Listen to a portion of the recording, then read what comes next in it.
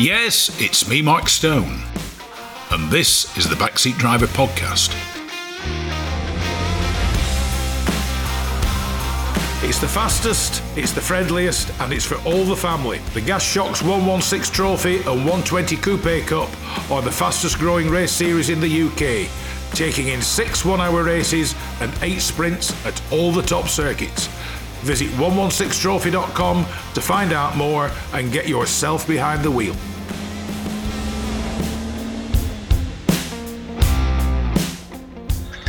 I'd like to introduce to the Backseat Driver radio show, Gregor Marshall. Now, Gregor, I suppose you could say, has 2 claims to fame. He is an accomplished racing driver. He has just written a book, but he is the son of the late, great Jerry Marshall, one of motor racing's, shall we say, most ebullient characters. Gregor, welcome to the Backseat Driver radio show. Thank you for having me here, and thank you for the very kind introduction. I'm not sure about accomplished, but I am trying. Well, I suppose when Dad was Jerry Marshall, it's one of those things. It must be not terrible, but it must be difficult to try and achieve the standards that your dad achieved, because it's like I said, he was one of the racing's great characters. He won numerous awards, he won some serious races, he drove the famous big Bertha, the Vauxhall Fiorenza. So, I mean, what was it like growing up with a dad like Jerry Marshall? Yeah, I mean, growing up with Dad wasn't always the easiest, because he was a character, behind the wheel at the racetrack, and also at home he could be a character as well, always getting up to mischief of some sort. And I growing up, I always wanted to be like Dad, but I never wanted to copy what he did, kind of thing. He had such an array of motor racing, races, wins, cars, etc. And so you can't copy someone like that. But if I could achieve a percentage of what he had achieved, then for me that's what I wanted to do. Yeah. Dad always saw it slightly differently. He'd say to me, well, you won't be as good as me, so why bother being a racing driver? And I'd say, well, because it's what I want to do and I enjoy it. And if I'm not as good as you, I'll still be as good as most people. Yeah. And I think he saw it slightly differently, that I should be a little bit more sort of not aggressive about it, but want to beat him. But I knew that would never happen, and maybe to a degree that is the difference between people that are professional, successful sports people and people that aren't at the top of the game. Yeah. I mean, people now talk about, like, Hamilton and Schumacher. I mean, Schumacher, to my mind, was ruthless, but Michael Schumacher, to me, and Senna were 2 of the greatest that there's ever been. They talk about all they've achieved. They're going to win their 100th race. I mean, your dad won 625 overall and class wins, along with numerous championships. I mean, that is a serious quantity of wins, isn't it? Yeah, no, I mean, it's incredible. I mean, Dad did just over 1,400 races, so it's a pretty good strike rate. Almost 1 in 2 that he won, and that was over a 40-year period. Yeah. So you're looking at sort of 15 odd wins a year, and that's against high-class opposition. It's not just little club events every weekend. Some of those are international events, national championships, and as you say, he won numerous championships. I think Dad won 31 championships, which is pretty good going, really. I mean, that is. I mean, it puts into context the modern racing drivers, doesn't it? Yeah, I mean, motor racing has changed. Changed during Dad's lifetime. When Dad first started out, especially back in the minis in sort of 63, 64. Yeah. They literally they'd build an engine at home in the kitchen, hire a mini from one of the rental companies, put the engine in it, race it over the weekend, and then change the engine Monday morning, take the car back to the rental company. No one was any the wiser, unless there was any damage, but that obviously would have to be explained away. Because you didn't have you didn't necessarily have to wear seatbelts. You didn't have the overalls. You had a helmet. You didn't have roll cages. You didn't have fire extinguishers. Those were all things that started to come in during the 70s. Yeah. And then that added cost to things. But by that stage, Dad had become successful, from a racing perspective and also from a business perspective, and that he could afford them. Whereas when he first started out, he wouldn't have been able to afford them, but you didn't need them, so it didn't really matter too much. And if you look at motor racing today, the biggest barrier to entry for anyone to go motor racing, it doesn't matter, what background you're from, it is cost. Yeah. And it tends to be cost of the safety equipment and the equipment that goes in a race car. It's very, very expensive and does make it prohibitive. Yeah, I mean, that's interesting. I mean, it's well known in the rallying world that back in the 60s, people would hire a car, go and rally it, clean it off and give it back to the hire company on a Monday morning, having possibly achieved a significant win in a major championship. But the car was stuck back there, or else they would, like you said, they would borrow them out of showrooms, excuse me, race them, stick a different engine in, race them, do what they were doing, and then Monday morning it was all back to normal, all polished up and back up for sale again. Yeah, and it was always one of Dad's sort of strap lines for his car business. Never raced or rallied. Yeah. To show that the car was in good condition, but I'm sure a few of those might have been raced and rallied. He just didn't want to admit to it. Has this mini always had all these ripples on the floor pan? Can I ask? Now, I mean, that's the one thing. He was a car dealer as well, wasn't he? Yes, yeah. So Dad worked with a guy called Martin Lilly, who most people might know as owning TVR in the 60s and 70s and early 80s. And Martin and his family were reasonably wealthy. Martin had a collection of race cars, and then decided to set up a business called the Barnet Motor Company. And Dad and Martin were good friends, so Dad worked there as sales director and also as sales director at TVR. Then, for whatever reason, which some of the stories have probably been embellished over time, Dad and Martin went their separate ways, which I think was down to Dad writing off too many TVRs on the road. But luckily, it worked out for Dad. He started selling racing bits. Yeah. But then, after a month or two, he got picked up by Bill Blindenstein to be the official sort of works Vauxhall driver in '67. And that was then his career from a racing perspective and also from a personal perspective sort of covered. And then he just did a bit of trading himself from home until about 71 when he became very good friends with a guy called John Wingfield. Yeah. And they then set up a business together in 72 called Marshall Wingfield. And they traded in race cars and high-end and exotic cars. And Dad was still trading up until the day he passed away. Yeah. Unfortunately, after he passed away, one of the guys that bought a car from him needed the spare keys, which Dad hadn't been able to find, which I was able to find for him. Dad, he did do motor racing was his main career, I'd say, through the 70s and 80s. But then, his secondary career with being a car trader or dealer, that was always his sort of backup. Yeah. Now, the interesting thing is you mentioned Bill Blindenstein, etc. I mean, your dad was known for his very ebullient style, but he's best known, I think, for driving cars like Big Bertha, which was the V8 Holden Repco Vauxhall Ventura, and various other cars. There was Baby Bertha. I mean, though he wasn't exclusive to Vauxhall, that is where he made... That I would say is not where he made his name, but that's where I would say he came to the fore driving Vauxhalls. Yes, definitely. I mean, I think people forget that Dad started off in minis, and minis were really his thing, which is quite strange when you sort of look at him back then, 6 foot and... He was a big guy, was your dad, wasn't he? Yeah, but he was 6 foot then, and he would have been around 17 stone, which wasn't really the best thing for a mini. But he raced minis and was picked up or went into partnership with a guy called Brian Claydon of New Tune. Yeah. And they raced in British touring cars and had some very good results. Beating the works broad-speed minis, and that really helped get the attention of Bill Blindenstein, because Bill had been he worked for Cooper. And actually, Bill had the first ever international race win in a Mini Cooper at Spa. So when Bill started racing Vauxhalls in sort of 64, 65, it wasn't a works team, it was just Bill trying to get Vauxhall involved. And end of 66, 67, Vauxhall said, right, we'll be involved unofficially. And they wanted a works driver. And Bill knew that, it was too much of his time on the engineering side, so he wanted a driver.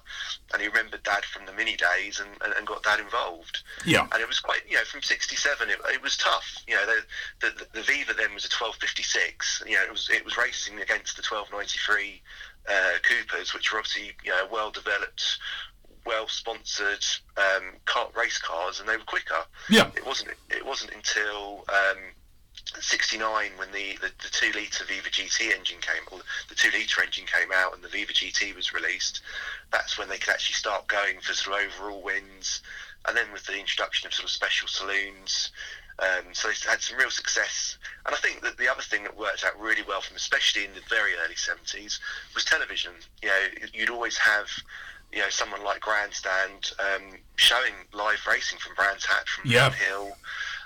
And it was Ford had the old adage of sort of win on Sunday, sell on Monday, and Vauxhall saw that and wanted a bit of that business themselves. So it worked very well through the early 70s, and then when the Forenzas came out, and by that time Vauxhall got involved with Dealer Team Vauxhall, so the cars were better, quicker cars, more well developed, more professional, and had a lot of success, which was fantastic for Dad, fantastic for Bill and DTV, and also for Vauxhall. In the 70s, DTV really put Vauxhall on the map. Yeah, I mean, if you think about it, I grew up in that era as such. I was in my early teens in the 70s.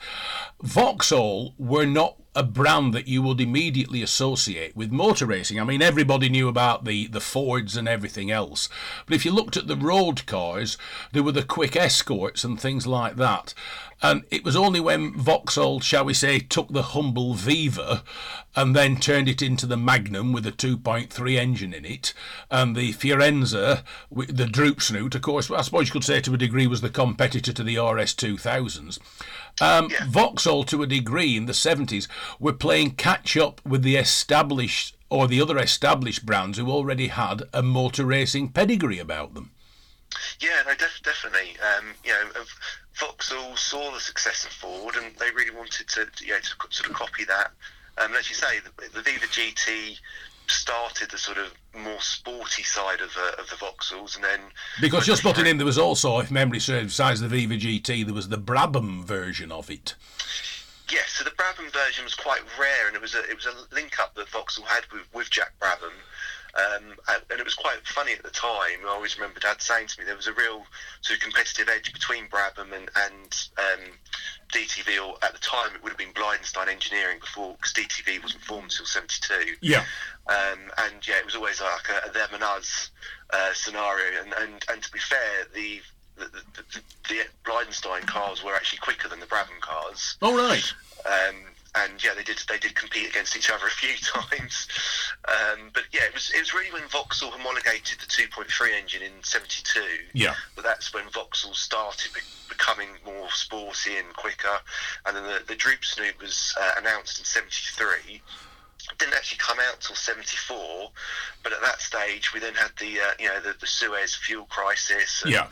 And that, unfortunately, that killed off the droop snoot Forenza. It was supposed to sell between 5,000 and 10,000 units a year, and in the end they only sold 204 of them, or they only built 204 of them. So it was a shame. Vauxhall sort of missed out on that. But then the 2.3 Magnum, Forenza, they were throughout the mid 70s to the late 70s, they were very successful cars. I think the other thing I remember about them being the road going ones, compared to the Fords, they were actually quite luxurious inside. They were rather nice. Yeah, they did lots of different specs. So you could get a more basic spec, or you could get a more luxurious spec. And Vauxhall looked at having larger cars as well that were more sporty. And you mentioned Big Bertha earlier, which was a Vauxhall Ventura. Yeah, which technically was what you might call their equivalent of a Ford Cortina. It was a four-door family saloon. Yeah, and Vauxhall, they had planned to launch a V8 Ventura into the English market in 73 and 74, but again, because of the fuel crisis, the car was dropped. Yeah. Which is one of the reasons why Big Bertha was only around for a short period of time, because it was decided, we've built this race car to advertise our Ventura V8, but actually we're not doing the Ventura V8, so it's not really needed. Now, the one thing that your dad was known for was being incredibly flamboyant and a crowd pleaser. Now, I know we chatted once before, and you said, well, he only did that when he was about a good half lap in front of everybody. But I mean, he was incredibly stylish, wasn't he? When you watched him out there, I mean, I can remember seeing him as a kid. I mean, when he was, shall we say, putting on the show, he was sideways all over the place, but it was for the sheer joy of it all in many ways, wasn't it? Yes, so definitely. I mean, when Dad first started out in the early 60s, tyres were different, brakes were different, the tarmac on the tracks was different, and, occasionally to get, especially a Mini, to slow down a Mini, you'd get it sideways. Yeah. And the same when he then raced, for people that remember the Lotus Elan and the TVR Griffith that he raced for Barnet Motor Company, again, you'd get them sideways. And I always remember Dad saying he went to Spa in 1971, and he got to do a lap round Spa, the old Spa circuit. Yeah, the proper one. The proper masculine one. Yeah. He did a lap with an ex-racing driver turned journalist called Paul Ferrer. Oh yeah. And Paul had won Le Mans, and I think he might have even done a few Formula One races. And he said the thing that he learned was just how smooth Paul was. Yeah. And that really made him think about his racing. And from that day onwards, he was then always incredibly smooth. And, whenever Dad was trying, he was really neat and tidy. But if he knew that he was going to win a race, he would put on a show. He'd get the car side. Dad had fantastic car control. Yeah. And he'd get the car sideways. And I'd say to Dad, why would you like that? And it was really for the fans. Dad always felt he was incredibly lucky to be paid to do something he loved doing. Yeah. But he also appreciated that without the fans, without people buying the cars, without people, paying to go into the circuits, without the marshals volunteering their time, he wouldn't be able to race. So he always wanted to make sure that he put on a show for the people that were there and were, to a degree, paying his wages kind of thing. Yeah. There were times where, he over-exaggerated things. There's always, sort of famous stories of, Dad would have a lap lead, come into the pits, get out the car, kick the tyres, get back in, still go out and win the race. But they were all things that he did because he wanted to entertain people. Yeah. Which was quite, which wasn't like Dad as a person. At home he wasn't like that at all. He wasn't flamboyant. But when it came to motor racing, and especially when it came to being on track, he was a different person behind the wheel. I mean, I dare say doing something like that would have given his team and crew absolute kittens, wouldn't it? Yeah, definitely. I think there was a few discussions about it sometimes. They also saw the benefit of it, because it was something that people would talk about, and it, as I say, there's no such thing as bad publicity. So people were talking about, do you see what Jerry Marshall did? All of a sudden it's then talking about the Vauxhall, DTV. So it's all helping the brand, so to speak. Well, doing things like that, all the cameras, be them the stills or the television cameras, would be on him, wouldn't they? And of course, as soon as they were on your dad, they'd be on the car, they'd be on the Vauxhalls. Exactly. So, at the time, DTV were, sponsored by Castrol. So it was all good, good publicity for everyone, really.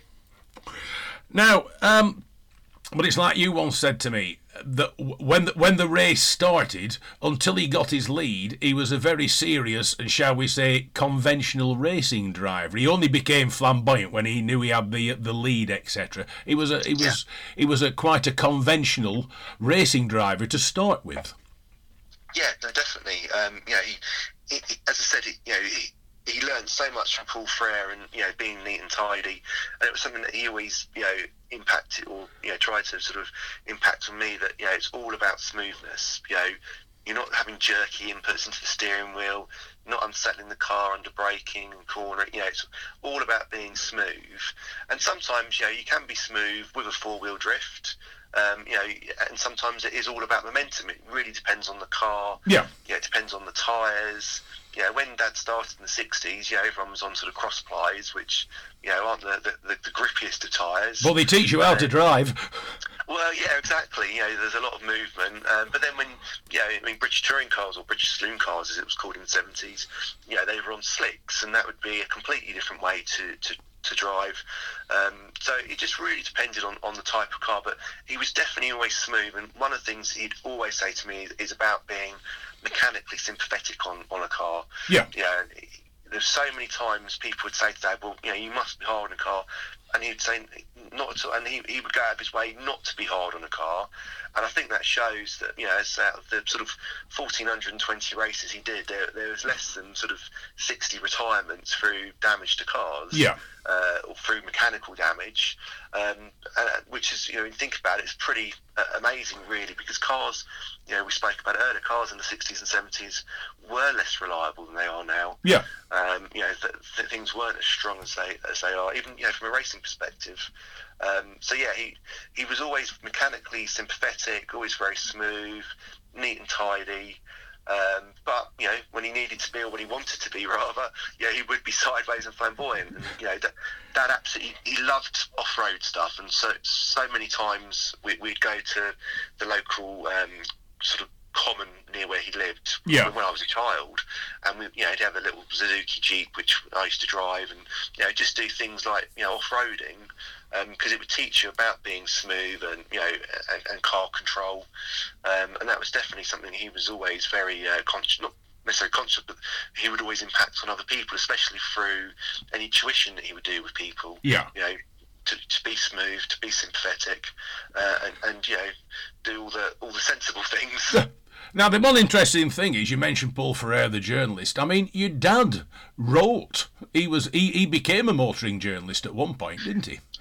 Yeah. So from 1971, Dad had a regular column in Car and Car Conversions, which he had from 71 to 74. Yeah. And it's, I've got all the columns, and some of them are so funny. It's written, it's talking about his motor racing, but also his business through Marshall Wingfield. Yeah. Talking about all the stories from the bar after the racing, and actually the racing probably gets very, very little comment compared to the. Well, I suppose just butting in, I suppose that the boys, etc. His first biography was Only Here for the Beer. Yes, yeah, exactly. So he wrote for Triple C till 74. Then he wrote for Motor Magazine, and then in the late 70s he wrote for Autosport and had a regular column in Autosport, which again was probably a bit more focused on the motor racing, but again very, very funny at times. Yeah. And then so in 78 his biography Only Here for the Beer came out, and he also released another book called Competition Driving. And the reason he named it Competition Driving was that was actually the name of a book that Paul Ferrer had written. Yeah. And that shows how much of an impact Paul had on him. He wrote a few books and lots of magazine columns. And it was something he actually really enjoyed. Dad loved reading, and he loved motorsport history. I mean, at home Dad had a library that was just full of motor racing books and car books and anything automotive. He loved writing, he loved reading, and so that hopefully everyone that reads the columns that he wrote at the time remember them fondly. Yeah, I mean, the other thing is, if you look into your dad, besides circuit racing, he didn't do badly as a rally driver either, did he? No, he did very well in rallying. He absolutely adored rallying. And it was something he wanted to do more of, but he always said that when he got old and slow on the circuits, then he'd go rallying. But he never got old and slow. When Vauxhall got more involved in motorsport in 72 through DTV, they had the racing side looked after by Bill Blindenstein, and the rally side was looked after by a guy called Chris Coburn. They started rallying the Magnum Forenza. Yeah. So for 73, Dad was there was an event called the Tour of Britain. Oh yeah. Which was a mixture of race and rally stages, and Dad was going to do that. And a couple of months, about 6 weeks before the event, there was a rally called the Gearbox Rally, which Vauxhall had built Dad a Forenza especially for. Yeah. And Dad actually wrote it off on the first night and broke a couple of ribs and was hospitalised overnight, which didn't go down very well. No. So Vauxhall actually said to Dad, "Well, no, we don't want you doing the Tour of Britain because you're not a rally driver, you're a racing driver." Yeah. So Dad was, he was disappointed to miss out on that. So, and that event was the first one, was actually won by James Hunt in a Camaro. All right. So for 74, Dad, again, he wanted to do the Tour of Britain, and said to Vauxhall, "Look, I want to do it. Is there a car for me?" And they said, "No, you're not a rally driver, you're a racing driver." So Dad said, "Well, okay, can I have the weekend off?"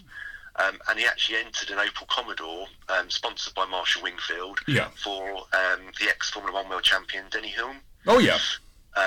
So Vauxhall agreed, you can have the weekend off. What they didn't know was one of Dad's very good friends was Roger Clark. Yeah. And Roger and Tony Mason then invited Dad to be part of a second car team, or to be part of a two-car team in the second car, in the RS2000 Mark 1 Escort for Ford Motor Company. Yeah. So Dad and Roger, they were nose to tail through the whole event. And I think in the end, Roger won by 8 seconds. Yeah. Dad was second overall. And Dad actually beat Roger over the famous Epent rally stage, which one of his, he was very proud about. But yeah, Vauxhall were very happy about that. But so for 75, they gave him they did actually give him a Magnum to have a go in. And he also did 76. He did the Manx Rally a couple of times. He did the Welsh Dragon Rally in a Chevette in the late 70s as well. It was something that he really enjoyed doing, and he was very successful with. But motor racing was his passion. Yeah. And what he could never understand, and he sort of went on record saying, "I don't understand these rally drivers. Why would you want to spend a weekend next to a dark, smelly man?" But also, for DTV, they spend all these weeks building a beautiful car, and then they just get smashed up at a rally. He never saw the point of that. But no, he enjoyed it, and Roger Clark was one of his best friends. And Dad, he did love rallying, and it's a shame he didn't do more actually. Yeah. Now, you yourself are a racing driver. I mean, as you grew up, how much advice did your dad give you? I mean, I wouldn't necessarily say I'm a racing driver from a professional perspective, but it's definitely something I try my hardest to do. Advice-wise, I mean, Dad he would give me advice, especially when it came to driving generally. Yeah. From a racing perspective, he didn't really want me to get involved. He'd seen so many of his friends push their children into racing when they weren't really interested. Yeah. And there was still the danger side of it as well. So I was born in 77, so growing up in the early 80s, it was a lot safer than it had been, but there was still a danger aspect. And I was always quite a big child. I'm 6'3", 6'4" now. Yeah. So karting and single seaters weren't really my thing. I sort of struggled to fit in them. But I mean, any time I was in a car with Dad, Dad would always tell me what I was doing wrong. Yeah.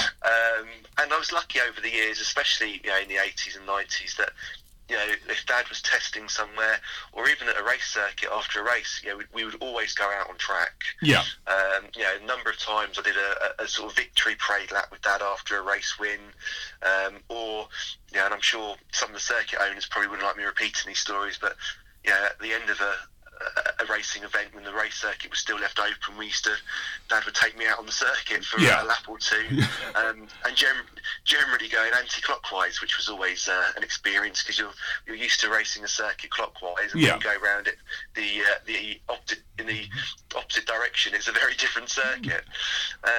But I think especially in latter years when I started driving, and I was pushing to go racing, it was such an expensive sport to get into. Regrettably, it still is. And yeah, I mean, it's even more expensive now. And Dad, over the years, Dad made a lot of money from business and motor racing, but he also spent a lot of money on business and motor racing.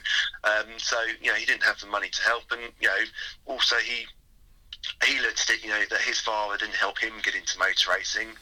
So why should he help me? And if I was that interested, I'd do it myself. Yeah. But I did need his not necessarily his help financially, but his guidance, because he'd been there, he'd done it. Plus, he knew everyone as well, and I didn't want to go down a route where I'd made a mistake. I'd much rather that he supported me, but it just, for whatever reason, it wasn't something that he sort of fully supported. Yeah. And as I said, he said, you'll never be as good as me. I mean, what do you race? So I've got my own racing car, which is a 1974 Vauxhall Forenza Droop Snoots, which is one of the original 204 Droop Snoots. And I race that in classic touring cars, classic Group 1. Has it any connection to your dad at all? It's got no history with Dad. I have sort of chased its history, and I know where who supplied it originally, and and I've got it subsequent owner history. But I've built it with advice from Dad, from sort of articles and other things that I've seen him talk to people about Magnums, Forenzas about, and also from people like Bill Blydenstein. He was very kind to help me with advice before he sadly passed away. And I race it. I don't race it as much as I'd like to. Yeah. But again, time and money. And this year, I mean, over the last few years, I've been offered drives by other people in their cars, and I've been very lucky to drive some really special cars over the last couple of years. Yeah. And none more so really this year. I've been racing a 1959 Mark 1 Jaguar Saloon, which is actually a car that Dad raced, this very car, in 1977, the year I was born. I suppose when you're behind the wheel of that, you sit there and think, don't cock this up. Yeah. I mean, for me, the gentleman that owns the car now, Simon Lewis, lovely guy, and I'm so I can't thank him enough for asking me to share the car with him in two driver races, and it's been lovely. But also for me, it's lovely to sit in the car and think, my dad raced this. And there is also there's the thought of don't make a mistake, don't mess this up. But as soon as the lights go out, you try not to think about that. And if you do think about it, then it's probably the wrong thing to be doing. Now the other thing is you've just written or you've been involved with a book on your dad. Yeah, so a couple of years ago,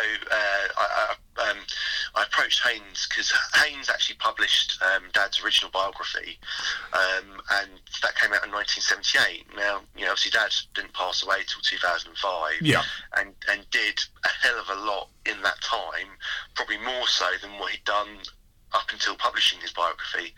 So I wanted to update the story, and Dad's book Only Here for the Beer had become quite a sort of cult classic. But I thought, well, it'd be lovely to tell all of Dad's story. And the other thing I wanted to do was, a lot of people said, well, there's no way Jerry Marshall won 625 races. I wanted to show that Dad did win 625 races. So I approached Haynes with a couple of different ideas of a book, whether it be a sort of coffee table size photo book, whether it just be a straight biography, or whether it be like a scrapbook. And Haynes actually wanted to do all three. All right. So we amalgamated it into sort of one big book. Obviously, I'd never written a book before, so Haynes weren't. They didn't want to sort of put all their eggs in one basket with me. So they said, well, if we do this, we'd like Jeremy Walton to be involved, and Jeremy is now a very accomplished writer. And his first book he ever wrote was Only Here for the Beer, with Dad, and he said, I'd love to be involved. So Jeremy and I wrote the book. It covers the whole of Dad's life, from growing up during World War II, up until the day he passed away, and it's about his motor racing, it's about family life, it's about business, it's about marriages and divorces. And it's lovely. I was really pleased with how it came out. It's a big book. It's very nicely presented, and it came out a couple of years ago now. But it's we've sold sold really well, and I've been really pleased with the reception that it's had. What's it called? It's a very imaginatively called Jerry Marshall, his authorised biography. Right. We did look at lots of different names, martial art, martial force, only here for the beer too, all these sort of things, and we thought actually let's just keep it simple, and I think that was probably the right thing to do, to be honest. Is it still available? Can people still get it? Yeah, so Haynes actually changed their sort of company setup a few years ago. They had, obviously Haynes have got Haynes manuals, and they set up also a publishing side just for sort of biographies and more sort of motor racing books, which they actually closed down a year or two ago, and they just kept Haynes manuals. So all of their old stock was actually bought by a company called Evro Publishing, and Evro now publish a lot of motor racing books, so it can still be bought from Evro directly, or I still have some copies, so if anyone wanted a copy, that feel free to contact me directly, and I can always squiggle a signature in it if they so wish. Now, one thing I have to ask, I mean, your dad's passed away, regrettably. The world is losing characters, regrettably. How much influence does your dad still have on you? Yeah, it's a good question, and it's probably something that I don't think about very often, because he probably has more influence on me than I think. I mean, from a motor racing perspective, I'd only have been interested in motor racing because it's what Dad did. Yeah. So as a child, every weekend was away racing. And it was such an exciting sport to be involved in, and I loved it, and I still do love it. So that's through Dad's influence. Obviously, some of the cars that I race are through Dad's influence. My next race in my Vauxhall Frenza is middle of October at Goodwood. Yeah. In the Jerry Marshall Trophy. And, right. It's fantastic to be able to, race at Goodwood is a fantastic experience as it is. But to race in a race named after Dad, against a lot of his friends, competitors, people that were fans of his, it's incredible. And I really. I couldn't be more proud of Dad when I'm involved in something like that. Do you feel the pressure driving in the Jerry Marshall Trophy? Yes and no. Again, I think I think if you feel pressure or you're scared about something, or when you're behind the wheel, you've got to be calm, you've got to be relaxed. You can't think about it. You've got to be concentrating on what you're doing. Yeah. So leading up to the race, I'll be tweaked up. But as soon as the flag goes, I'll be fine. And it's there's a lot of planning goes into it, but it's lovely, and Dad still has such an influence in motor racing, whether it be in the UK or whether it be internationally.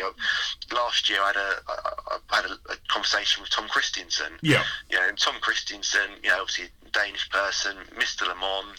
I would never know that Tom had any link to my father other than he was racing the Jerry Marshall Trophy. Yeah. And I said to him, I'm Gregor Marshall, Jerry Marshall's son. He said, "Oh, Gregor, your father, he was a hero to me. I saw your father race. He came over to Jarlandsringen in Denmark in 1977 when I was a little boy, and I got to see him race, and he made a real impression on me. And I'm so pleased that I can race in this Jerry Marshall Trophy." And to me, that was incredible, because I wouldn't think Tom Christiansen would have a clue who Jerry Marshall was. Yeah. So that's lovely for me, and it just goes to show Dad's. He influences a lot of motorsport. And it does put more pressure on, because he was very successful. He was a character, and you can't be characters like Dad was. And people that were his friends like Tony Lanfranchi, they would sort of run the roost at motor race events in the bar afterwards, and everyone would know who they were, and there'd be lots going on, and you just can't do that in this day and age. It's it's a different time, it's a different era. Does it make the sport poorer for it? To a degree, yes, it does. Yeah. Has the sport changed? Yeah, everything's changed. Motor racing is a lot more expensive now, and the characters aren't so prevalent, but they are there if you scratch under the surface. Yeah. But they don't make an appearance that often, though, do they? No. Well, you just in this social media age, you've got to be so careful with what you say, what you do. Yeah. And it's rightly or wrongly, and I'm sure times have changed incredibly. I watch old videos of Dad where after the race he'd be presented with a trophy with a buxom young lady, and at the time it's that was what it was. Whereas times are different now. Yeah.